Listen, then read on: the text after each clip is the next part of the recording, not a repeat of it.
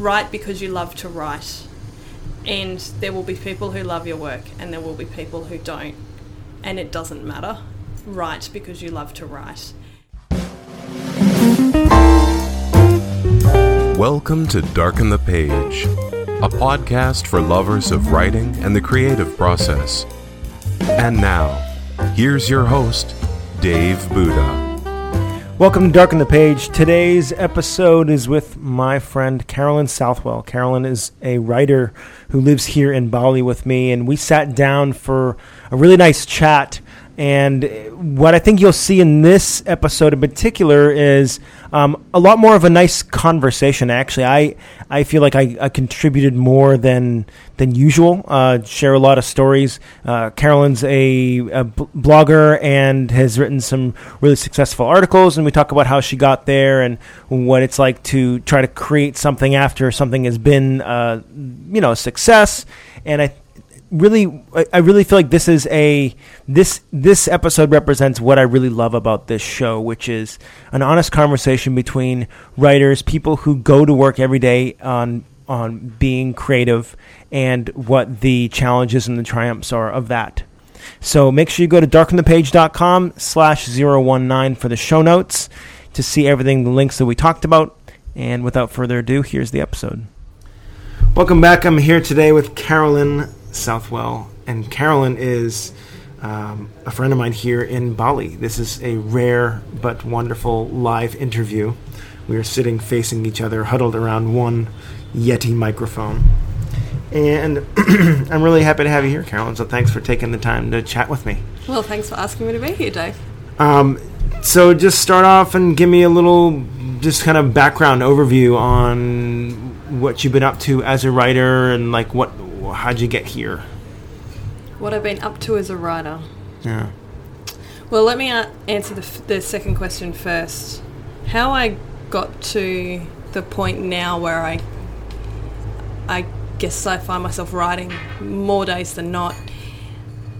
I remember as a child writing stories and really enjoying writing stories, and in high school writing poetry. But I do have these memories of, other kids teasing me about it and shutting me down. And so I watched myself as a teenager and a young adult take my writing underground and kind of write it and hide it and write in journals a lot. And I had forgotten really that I loved writing for a big chunk of my life. Mm-hmm. And it wasn't until I probably had a big breakthrough at about sort of 4 or 5 years ago when a friend of mine started a blog. And at that point I kind of didn't even really know what blogs were, but I kind of went, well, you know what? If he can do it, I can do it. Mm-hmm. And very soon after, my uncle also started a blog.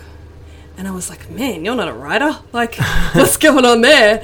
And I was like, right, now I really can do this. If he can do this, and I totally don't consider him a writer, yeah, I can do this. And so I didn't know where to start, but I just started. Yeah. I just got on WordPress. I worked out how to have a free blog, and I just started writing about whatever the heck I felt like writing about, which at that point was how evil sugar is. And I reflected, if we fast forward to last year, I had by that stage done several hundred blog posts on my own sites, and it had evolved, and I'd got a little bit neater and cleaner about what I was writing about and how the blog looked and all of that sort of stuff. And I found a girlfriend had encouraged me to write for the Elephant Journal. Mm-hmm. And I'd popped in a few articles over a period of about 2 or 3 months, and then suddenly one that I didn't really think was that good, and maybe you have this too, Dave, where you write something that you don't think is that great, and then suddenly the world goes, we love this! Yeah. And you go, what? What the hell? I've just given up on trying to predict the success of anything. So this piece that, had been ignored by another online publication, I'd sent through to Elephant Journal going, I really want it published. And suddenly I got an email saying, your article's been really popular, we moved it to the front page. And by the time I had a chance to look at it, it had 39,000 views. And I was like, holy, how did that happen? Mm-hmm. The last time I checked it, it was up to 80,000 views. Oh, wow. And what's it about? It is about reacting responding rather than reacting. So this difference between, you say something nasty to me and I just suddenly launch back into reacting really emotionally without that pause or that moment to consider why you might have been speaking that way and what might be going on for you, and how do I calmly, with poise and presence, actually want to respond. Maybe I just want to respond with silence. Maybe I want to respond with a hug because you're having a shitty day, and then it has nothing to do with me. So the article has been really well received, and it got me thinking, how did I get to this point? And I looked back and I realised it was almost 4 years to the day, and about 200 of my own blog posts, and guest posting in a couple of places to go, oh wow, okay, this didn't happen overnight. It happened because I got started and because I kept writing. And one other, I guess, really pivotal thing is somewhere in the process I did the breakthrough experience with Dr. John DeMartini. You've heard of him? Yeah. And I actually did 2 back-to-back, so I get a little bit crazy sometimes, and when I do something I jump in, boots and all. And so I did 2 within 6 weeks of each other. And anyone who's familiar with the DeMartini method will know that you can do the process on anybody. And it's about leveling out. And are you familiar with the process? No. No. Okay. So basically it's if I have you on a pedestal and I think that you're amazing, then I'm always going to put myself down in relation to you. So the first time I had gone through and done a family member, which is what's recommended. But the second time I did the process on myself. And I looked at the things I loved about myself and the things I hated about myself, and I balanced it out so I could just be in this place where I was really grateful for me. And what happened the very next week, all of this writing poured out of me, and it hasn't stopped since. How long ago was that? That was November of 2013. So it was in this 4-year period, but what had happened in that 4 years to go from me writing my very first blog post to, getting this very well-received article, this kind of happened about 3/4 of the way through. So I had been writing bits and pieces, but once it was like that, once I gave myself permission to love and accept me, I went, crap, I love writing. And all of this, and so since then, it's like I haven't been able to stop. I just write constantly. And so in answer to your first question about, what am I working on now, I have been working on how do I write consistently for me. Like I've been doing some bits and pieces of freelance writing, but realising there's a lot of stuff inside of me that I want to share with the world, and when I share it, it's really well received. People find it really helpful, so I'm like, that just spurs me on to write more. And wherever those kids were that were giving me a hard time, I no longer care. So now when I receive criticism, which I do when I share my stuff online, there are people who think it's great, and then there are people who want to tell me, oh, well, you're actually X, Y, and Z, and I go, oh, isn't that nice? Okay, well, you do your criticism, and I'm going back to write now. Thank you. Right. Yeah.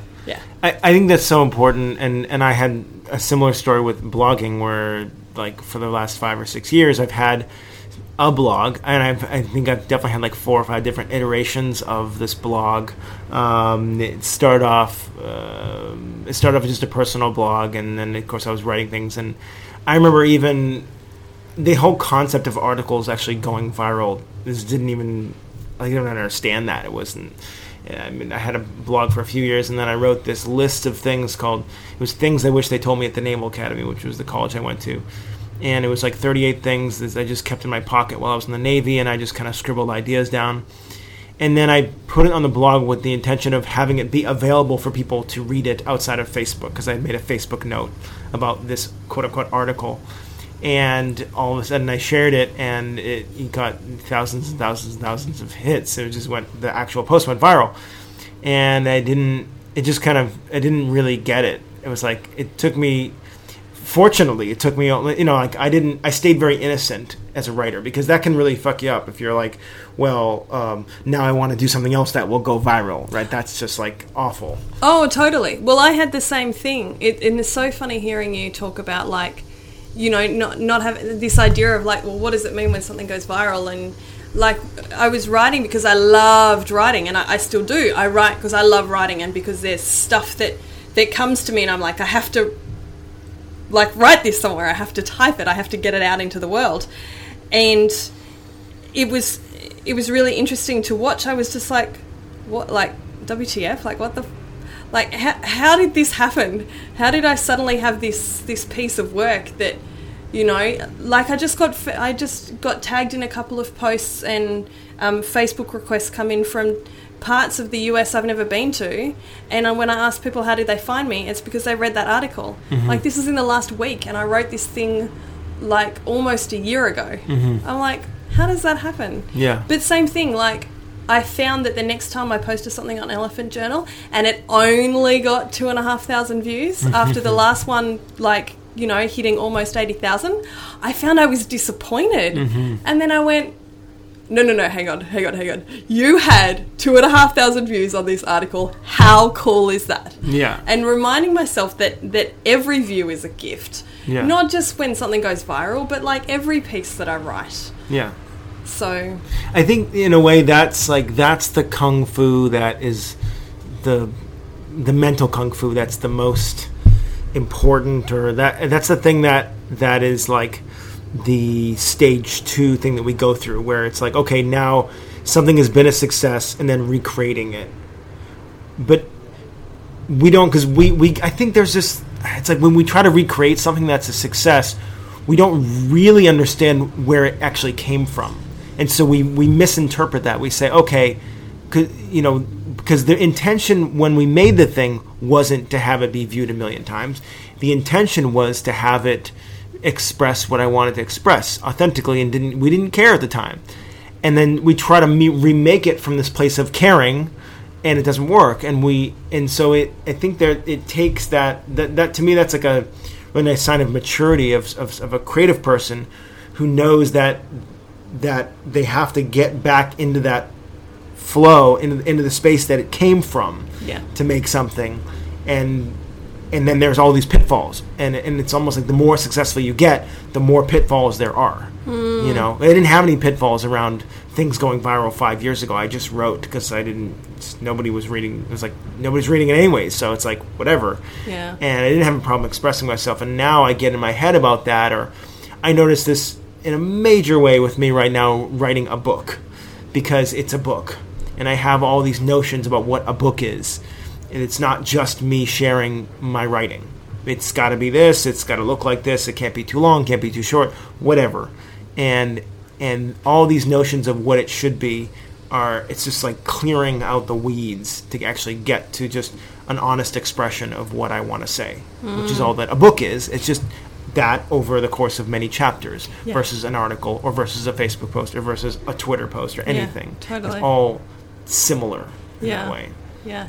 On the point that you made about like being in flow versus being in our head, I often think about it, and when I think about in the coaching work that I do, you know, is this person, or am I coming from what I would call either spirit or ego? It's like flow or the headspace. And if I'm in that spirit space, in that space where the writing came from, the piece that I created, the piece that you created, that just happened to go viral, then that's where we're creating all the magic. And in that space, I think you and I would have this in common, and I think anyone who really considers themselves a writer or loves writing, in that space, in that spirit space, we write because we have something to say. We write because we have something to express. And if somebody happens to read it, great. But first and foremost, it's about, I have something inside of me that I want to give birth to in the world.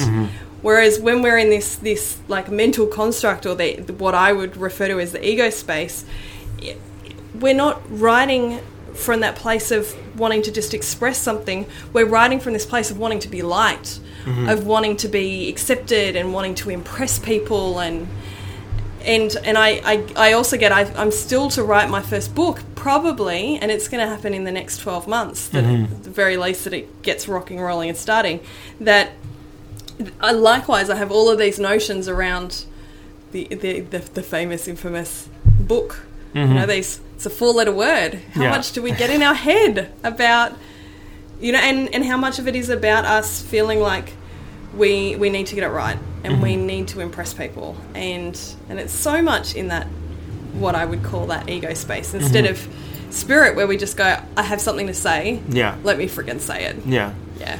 Yeah. Right now, I feel like I'm in a pretty successful period in writing, especially with the blog that I'm doing, and I'm posting every week, every Monday at 2 a.m. like that. That's been happening for the last 2 months, and I'm committed to doing that for at least a year.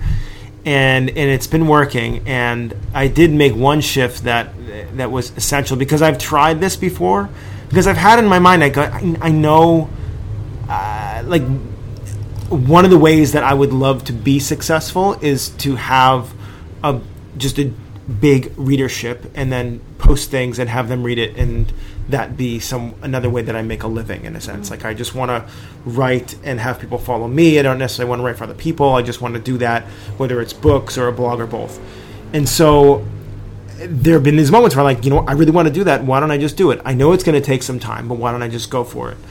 And I tried this a couple years ago, and it didn't work and it didn't even last that long, where I said I was going to write and post every week, because I thought my intention was to write to make it successful. Yeah. My intention was, okay, I'm going to go and do it, and I'm going to stick with it because there's a result in the end. Yeah. Which would seem totally normal to most people. That's kind of how we do it. That's not... Most people would say, yeah, sure, do it, and hold that goal. Have that goal of being making a full-time income off your writing or something or whatever. And I remember, and so I that happened and it sucked, and I let it go. And then this time around, I got that impulse again. Hey, this is something you want. Like, do it. You are a writer. You want to be writing this stuff. People like it. They're sharing it. Do more of this and commit to it. And I went and I almost fell in the same trap. And then I realized, hang on a second, that didn't work last time. Why didn't it work? Well, it's because that's not a good goal. That's an ego goal, essentially. It's like, and it's just going to be fleeting. It's going to go away. And so this time around, what I did, and is actually working, is, as I said, okay, I'm going to write for the sake of writing. And that's it. So the only reason I'm writing is because I enjoy writing. Yeah. It's just like if, I was playing music, I just enjoy playing music. Or if I was dating. I like this example of when I often find people when they date to find the one, and it's miserable. But when they date, because dating is fun, then they have such a better time at it. Yeah. And so, although Jenny didn't agree with me, but, But in this case, I very much do. Like, working to, but holding in mind, like you, I want to be paid. I like the idea of being able to just write every day, and that's how I make my living. Beautiful. Love it. Yeah. And having that is this, this lofty thing that I'm vaguely walking towards. Awesome. But loving the process that I'm doing, loving walking in that direction, and loving every moment of every step while I'm walking.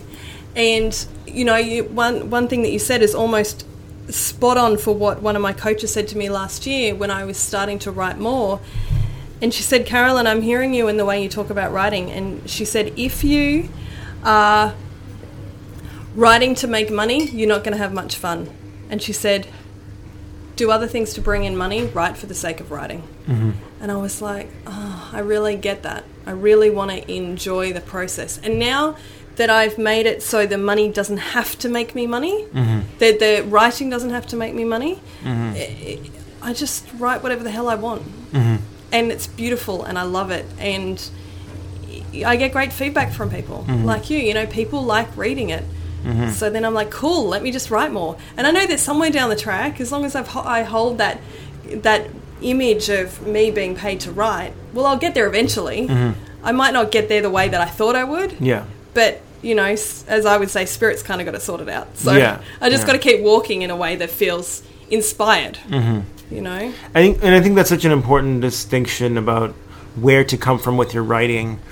And it's like, because I go through this in my head, it's like, okay, so, because someone might hear, don't write with the intention of making money? Is that what she said, essentially? Yeah, like, don't write to make money. To make the writing make you money. Like, because then it's like you're putting all of this pressure on you as a writer, and you're writing to create that result, as you talked about. Right. Instead of just writing for the sake of writing. Right. Yeah. And I think it's important because I think some people would hear that and say, well, does that mean I can't make money off writing?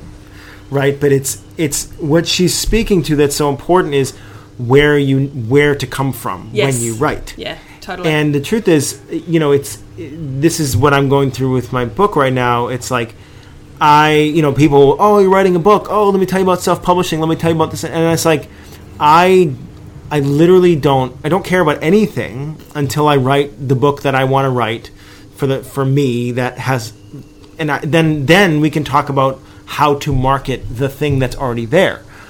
But I don't want to get involved in the process of trying to sell something before it's finished. Just like, of course, if I'm writing with the end in mind of this will make money, and again, some people do it. It's not a bad thing. It kills your soul. So it's like, but why not write the thing that I want to write and then see who wants to buy it, in a sense? Interesting. Because, I feel like you're a step ahead of me in that respect because you've already started on the book and I'm not yet at that point. Mm-hmm. And my feeling is, as I look at all the options of self-publishing and pre-orders, and I was actually chatting, with another co-worker here yesterday, another writer that about this whole process of, pre-orders and having the book sold beforehand. And there's part of me that actually loves that idea. Like, I feel like when it comes to writing my book, I might do it quite differently to you for my first one. But it's interesting to hear you say that you feel like if you were to do that, like if you were to have it pre-sold, pre-ordered, and you were working out those pieces before you started writing, that for you feels like it would kill your creativity. Well, it's different, actually. So I think the pre-selling, if people buy, if I did like a Kickstarter thing, or I said, hey, support me writing this book, people would get into it because they believe in me. Yeah. Because they have a sense that what I would produce is good. Yeah. But versus me saying, okay, let me go into a bookstore and see what bookshelf this would go on. And then let me see, okay, well, if I talk about this is a trendy thing right now. Yeah. So let me make sure and it's like trying to involve the marketing and the creativity of it is really tough. And wanting it to make a lot of money is, you can't help but involve the marketing if you're, if that's a thought. Yeah. And I just, I believe that the things that do end up being successful are the ones that don't think, and I think like really successful.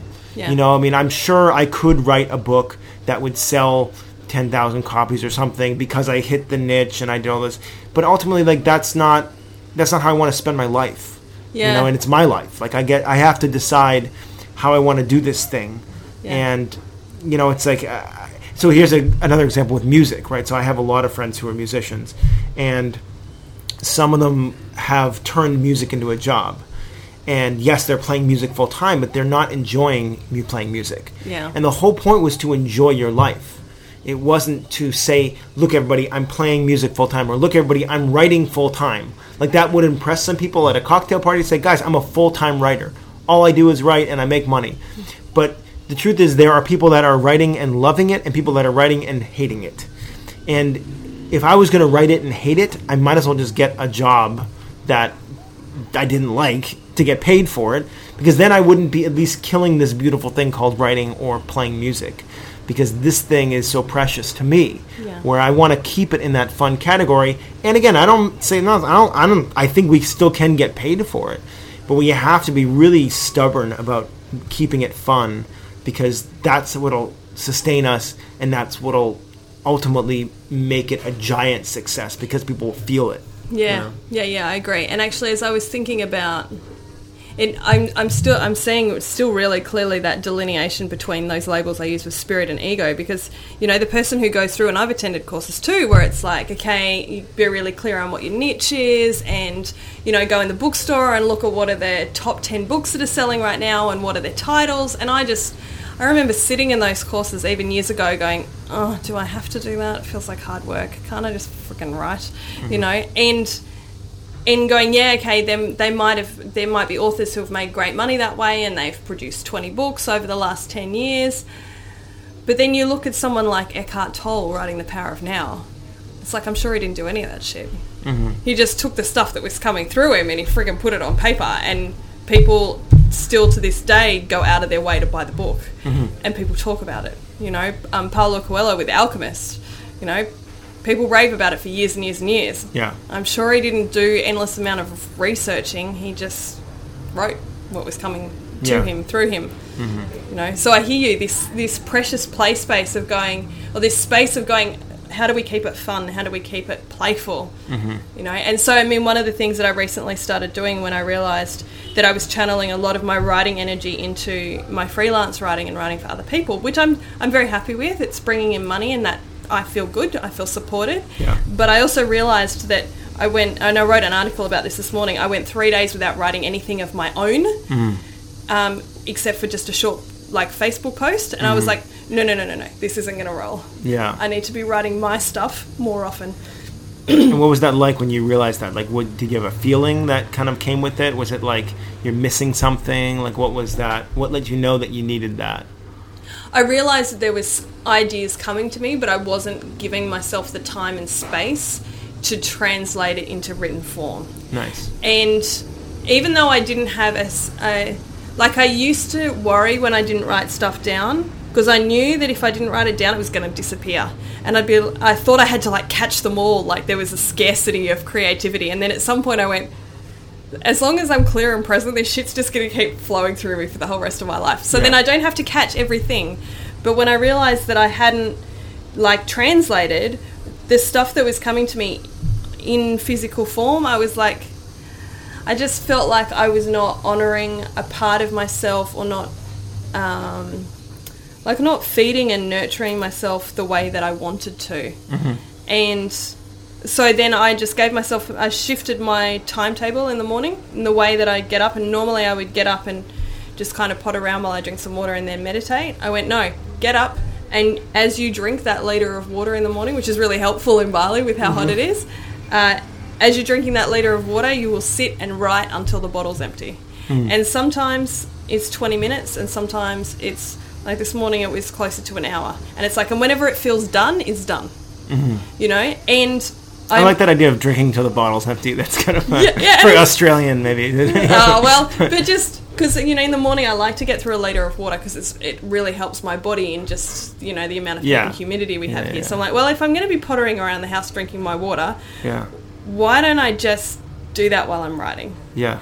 And the other thing that I did, apart from going, I have to write something, and not being stuck on the amount of time that I'm writing, just that I write until I feel complete. I also didn't have an agenda about what I had to write.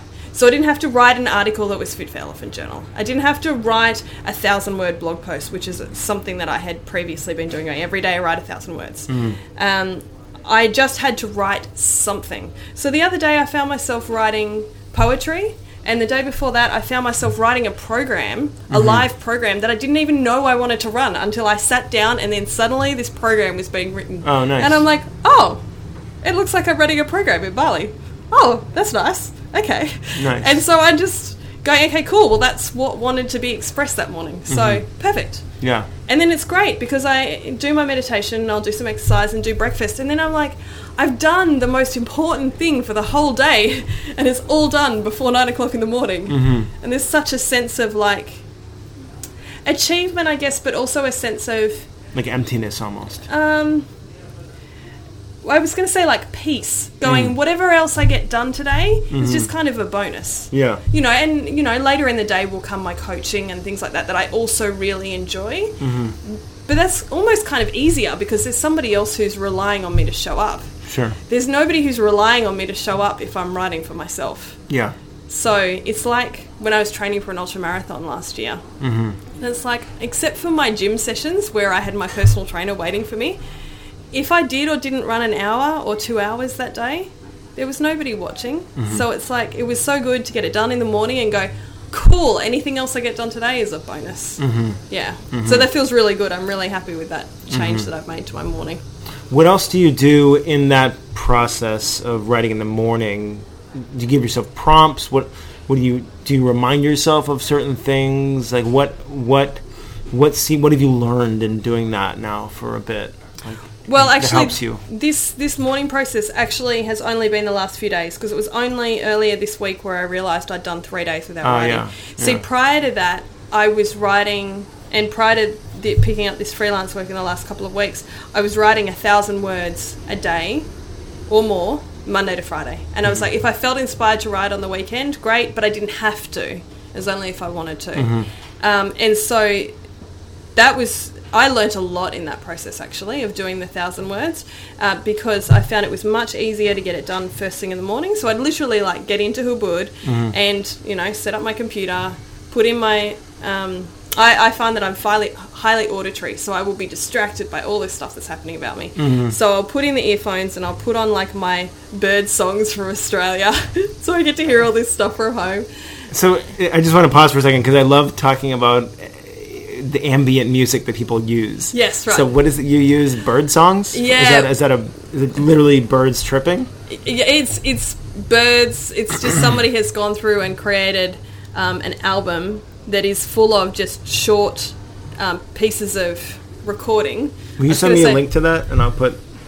Oh, yeah. Is there a link? I don't know if there is, because it's on my iTunes. Okay. But I can have a look for it and see if it's interesting. shareable. I'm just linking to people to this. Yeah. Okay. So but it's basically, if I have anything that has spoken or sung lyrics in English or any language that I speak, then I just find it's just as distracting as people speaking around here. Lyrics no good, yeah. Yeah, so there's literally only the bird song, and then I've got one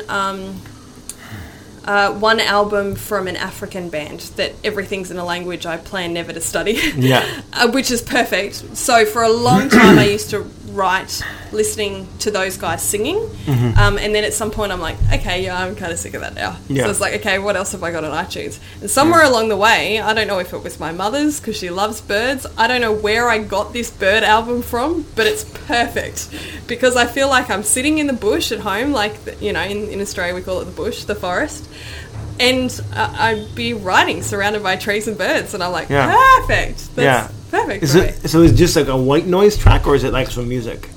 No. It's literally just birds doing their thing. Nice. Calling, singing to each other, however birds do. Yeah. I have this playlist, and I just downloaded it from the media server here at this co-working space, and it's really interesting. It's working for me right now, and it's... What is it that you're listening to? I don't know. It's on my iTunes. It's but it's just ambient music. There's no vocals for sure, because vocals will distract me. Yeah. But it's cool, and there's a couple tracks in there that are kind of like high energy that come in the middle. Oh. So usually when I'm sitting there writing, and these tracks come on, it's kind of like fuels my passion a little bit. Oh, and nice. I'm like, the music, the ambient music is actually something I've only started to do recently, which is surprising. Yeah. I don't know where that's been my whole life, considering that I'm a musician. So it's like, why have I not done that? But that's been huge, especially in a space like this where it's, you can get distracted and there's noises and people and, totally. And the headphones kind of also give people a sense of you're working on something, which is important. Yeah. What are some other quirky creative writing process things that you've noticed about your, what you've been up to? Is there anything else that you do that's kind of people would be surprised about? Or if I followed you around with a video camera, and watched you do your thing, what would we notice? The first thing that probably comes to mind, it's not necessarily very quirky, but it's been really helpful. We have lots of conversations between writers about writer's block. I think writer's block is really when we get too caught up in the ego and the head, and we think we need to create something freaking perfect and magical every time, instead of just sitting down and writing whatever the hell comes to us. And knowing that we can always edit it or even chuck it out if we don't like it, but it's about just, darkening the page, as you would say, and getting started. But one of the things that I have done is often I'll have my inspiration come to me at times when I just don't have my laptop open, or I don't have somewhere to scribble down, an idea, and it's, I'm in the middle of something it just doesn't work to sit down and write.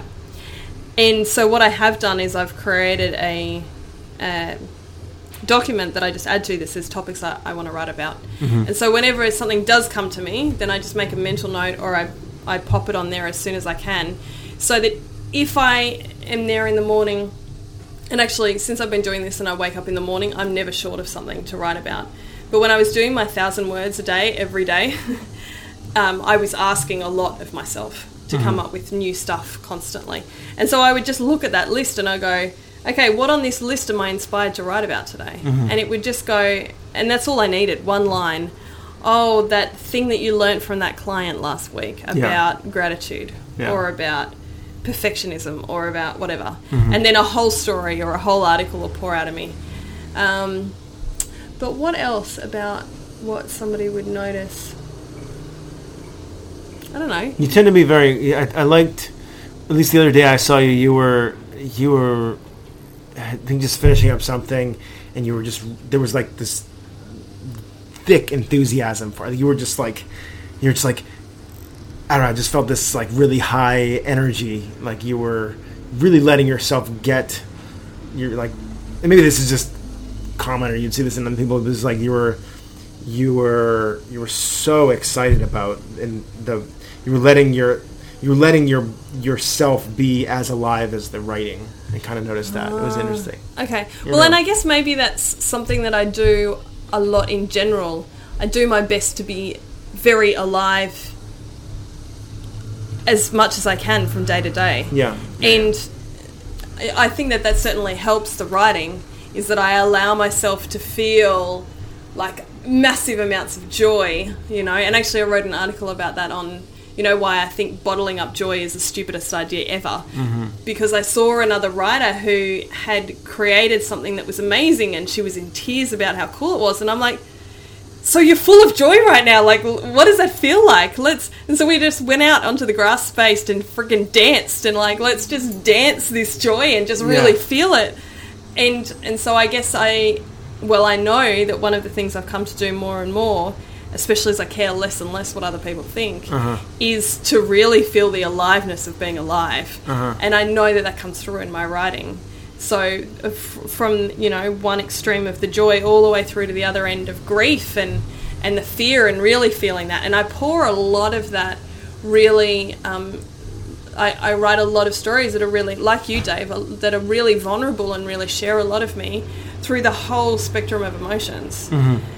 And when I do that and I share both ends, and particularly, the challenges at a heavy end, people really feel it and they're really grateful for it. So my most amazingly well-received work is often very full of emotion. And has that always been easy for you to write things that are vulnerable? I mean, tell me about that process for you. No, it hasn't always been easy. So I spent a lot of time in my head, really up until... So during the breakthrough process, with John DeMartini broke open a lot of stuff, but not just the work that I've done with him. There's been a long process over the last... strongly focused over the last 3 or 4 years of doing lots of what I would call quote-unquote personal development work. And really, if I think about it, it's been this process of stripping back all of the crap that, we get conditioned to do and think in society, and realise that we don't need most of it. And in that process of stripping off stuff, my writing has gone from quite preachy, where it started, of these are all the reasons that sugar is bad. You go and look at those kind of one of the first posts, to getting to the point now where I can write around my experiences of sexual assault and, what it's like to run out of money. And but to get to that point has been a process of breaking myself open and really falling in love with the whole of me. And being okay with me in a joy-filled state and me in a grief-filled state. And me when I'm just having a cranky day and I just don't fucking feel like talking to anybody. And go, can I still love me even if I'm being a shithead today? Can I still love me if I don't feel like, giving my friend Dave a big hug, hello, I'm just like, hi, I'm leaving, bye. And can I still be okay with me like that? And when the more I've been okay with me in with the good, the bad, the ugly, then the more I have been able to write vulnerably and share, and know that when I share stuff, not everyone's going to like it. Not everyone's going to quote unquote approve. When my mother first found out that I started writing about experiences around sexual assault, she's like, oh my God, did you share that on Facebook? I hear from so-and-so and I'm like, yeah, Mum, I did. Mm-hmm. End of story. And it's my life, so I'm going to. And you don't have to like it and you don't have to approve of it, but I know it's fucking helping people. So I'm going to keep writing this stuff. Mm-hmm. So whatever you want to do about how you're feeling, that's your business. Mm-hmm. But I'm going to keep writing because the most vulnerable stuff is the stuff where I get the feedback that it's so helpful to people. Yeah. So then that spurs me on to do more of it. Mm-hmm. You know, I was talking to a woman yesterday who's, I think it's going to be episode 17. Her name's Monique Darling, and she is, I mean, just massively vulnerable on Facebook. I mean, I've never met anybody who does that quite like her. And I think in a lot of ways, she, like Facebook kind of shepherded that process for her of opening up and actually really sharing, and because we get that feedback, right? You know, so Facebook in a way gives you instant feedback on your writing, which it's rare to get that, and then you can write long stuff on Facebook, and that's totally cool. So to get that instant feedback, and especially around the areas of sharing things that are vulnerable, I think it's so useful because now you're encouraged to go there. Whereas, like, let's say you hadn't ever published anything or shared anything like before blogs or Facebook, and you went to write a book. Well, would you dive into that to deeper waters with vulnerability? Well, probably not. Or maybe you'd have to write 3 or 4 books to get, oh, this is what people like, you know? And I see that these social media and blogs have become a really nice proving ground for a lot of these things that, we know intellectually that sharing vulnerability is a good idea, but to actually feel that and have somebody go, you just changed my life with what you shared. Totally. That was incredible. That really is significant, and I think that's more possible today with different publication levels that we have. I would agree. I definitely think that me being on Facebook for the last, 5 years, 7 years, whatever it's been, has really allowed me to, as you put it, shepherd myself into more of a space of greater vulnerability. Because likewise, I've done the same. You know, I've dropped hints and then written longer posts and then written articles that I've shared through Facebook, and it's really allowed me to see what my community on Facebook is saying in very, very quick live time almost, what they think about my work. So I agree. I think I can't even imagine what this process would have been like had Facebook not been involved in my life. And I, you know, almost daily I'm grateful to Facebook and Mark for creating this thing and allowing it to turn into this massive, almost monster, because it's been so pivotal in my ability to be able to share my work. The feedback is so much faster than it would be otherwise, and I feel like you reach so many more people, and it's this staged or step approach where you learn so much as you're progressing. Because it's real. You learn. It's not like in school necessarily where we'd hand in a paper and then a teacher would give us a grade. Like that grade says how well did I do the assignment. The grade is not necessarily how would people want to share this, or does this move people? And that's the only grade I give a shit about. Right. And then that's the only grade that matters after you get out. Like, you can't hand in something to, New York Times and they don't care if your English teacher would like it. They want it to be significant in the world, Totally. And so, that's true. What are some of your fears as a writer? The first one that comes up when you ask me that is that I'll never write this book. Me too. Because I have known since I was, I think the first times I really started to think about really writing a book was probably when I was in university. So I was like 20. So, it's like more than a decade of having it bubble away in the background and have ideas and start writing stuff and, then lose those papers, or the papers are in a box somewhere, or whatever.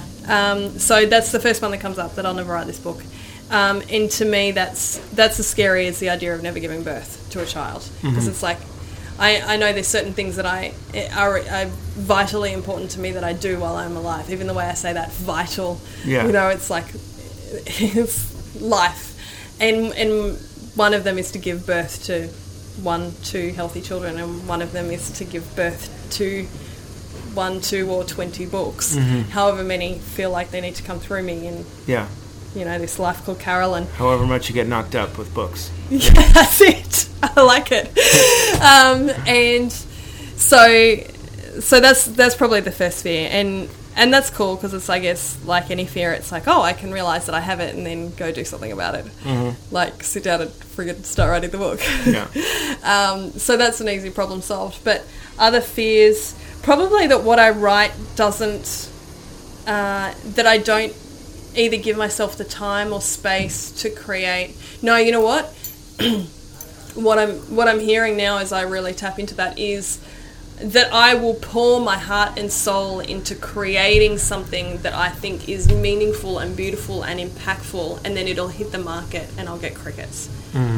That. So the first is that I'll never write the book, and that's the biggest. And then the second is I'll create something that that would be a legacy that people continue to find helpful for a really long period of time. Even after I die, potentially, and that I pour the best of me into it, and it goes nowhere. Yeah. And I know that, like, my fear of, not writing the book is stupid. Like, it's, what evidence have I got? In fact, I've got evidence to the contrary, because I already write stuff that I kind of think is vaguely cool, and then other people go, oh my god, I'm reading your work and I'm in tears, and I'm like, oh crap, cool. So I have evidence directly to the contrary, but needless to say, the fear's still there. And I think, there's, I don't even remember who said it, but that the only real cure for fear is action. To go, oh well, if I'm afraid that I'll never write this book, then sit down and put writing time in the calendar and start writing the fucking book. Yeah. And then fear is solved because I have a book. You're not thinking about the fear anymore. Yeah. It's like because I'm busy writing the book. Else. Yeah, exactly. Yeah. And that at the end of working on that consistently, eventually, if I'm taking action in the direction of what I want, I will have a book, and therefore the fear is redundant. Yeah. So same as me going, okay, well, I have a fear that I'll pour my heart and soul into a book, and then I'll get crickets. It's easy to think of that with crickets in the background. But really, how do I solve that problem? Well, I could go through and rewire my brain and all these other things, or I could just sit down and write a fucking book. Right. And pour the best of me into the world. Yeah. And send it out into the world and see what response I get. Yeah. Yeah, that's what's going to have to happen anyways. Yeah, totally. So you might as well. Totally. Yeah. Yeah. Who are some other writers or artists or people that you've been influenced by over the years? Good question. Maybe even books that you're reading. Yeah. That you've enjoyed.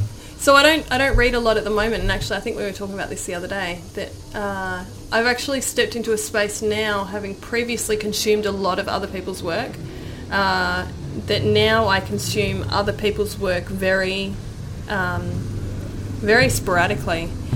And we can talk about why that is, but in answer to your question, there's stuff that I've read. Some of your stuff has been really profound in, even the reason that I think we kind of formed this friendship in the first place. Yeah. And then other people in similar circles, so reading the vulnerability of some of even the blog post by Rich Litvin, and but then what I really do love a lot is reading quote unquote fiction that's really personal development in disguise. So it's stories. So stuff like Eckhart Tolle and Conversations with God, Neil Donald Walsh, and The Alchemist, and other work by Paulo Coelho. Some of that stuff has been my most, I guess, heart-opening and inspiring work. And sure, there's lots of other books that I've read, and there's other, I was going to say artists, so word artists, like Tim Ferriss, who write really cool stuff, but it's more head stuff. Yeah. It's the strategy, it's the how do we do X, Y, and Z, whereas the stuff that's really influenced me to open up and share has been more of the fiction that's really as I said, sort of personal development in disguise, I guess. But really, these days, I don't read or listen to audios or much stuff really from other people. And I really probably made that shift about sort of 6 months ago, where prior to that I'd been a total seminar junkie. I was like in every single event that was happening in Sydney, and then something suddenly clicked and I went, you know what, I'm full. I'm done. Yeah. Until further notice, my default answer to an event invite is no. Even before, I don't care who it is. Yeah. Tony Robbins is coming to town. Yep, that's nice. Have fun. Yeah. You know, and I suddenly realised that was highly auditory. So I would do a lot of my learning previously with audios and being in seminar rooms, and I would draw a lot of my inspiration from that space. But I just found that now, by creating that space, I'm hearing myself. And I'm gaining my inspiration from walking the streets of Ubud and observing life. Yeah.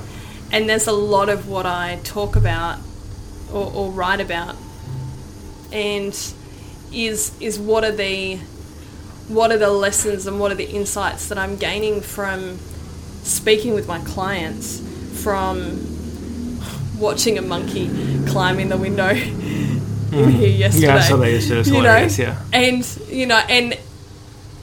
what lesson do I take from the turtle who comes out of the water and sits there and stares at me for an hour while I'm doing work in a cafe yesterday? Yeah, and that's awesome. Just noticing life and just seeing the lessons that come through me as I observe life. And I'm finding that beautiful and inspiring far more than me picking up someone else's book.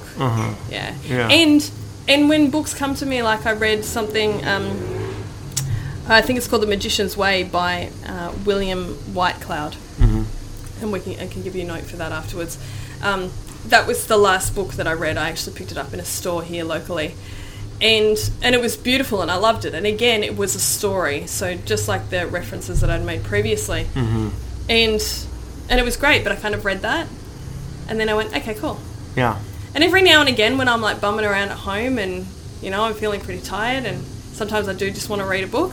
So at some point, somebody will make reference to a book and I'll be like, great, that's the next thing I need to read. Nice. But I'm not doing what I used to do in the past, which was always have a book I was reading. Yeah, be like a good student in that way too. Yeah, I get that. I've very much been the good student in the past. I'm doing my best to let that go. Yeah.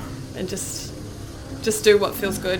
And what feels good is just watching and observing life and writing about it. I'm writing a little mini ebook called Meditations for People Who Don't Meditate. Yeah. And it really is, it's been so inspired by those kind of events, like the turtle popping out and watching you for an hour, or just sitting and like checking out this little slug or centipede that's moving and just being like, wow, and really sitting there just engrossed in this thing. Totally. And Bali's inspired a lot of that. And I'm really looking forward to like finishing it. It's just really a quick thing. Yeah. And so oh, nice. Yeah. Okay, last question. Yeah. If you were to go back in time and you could write yourself a note and slip it to yourself at some point in your life,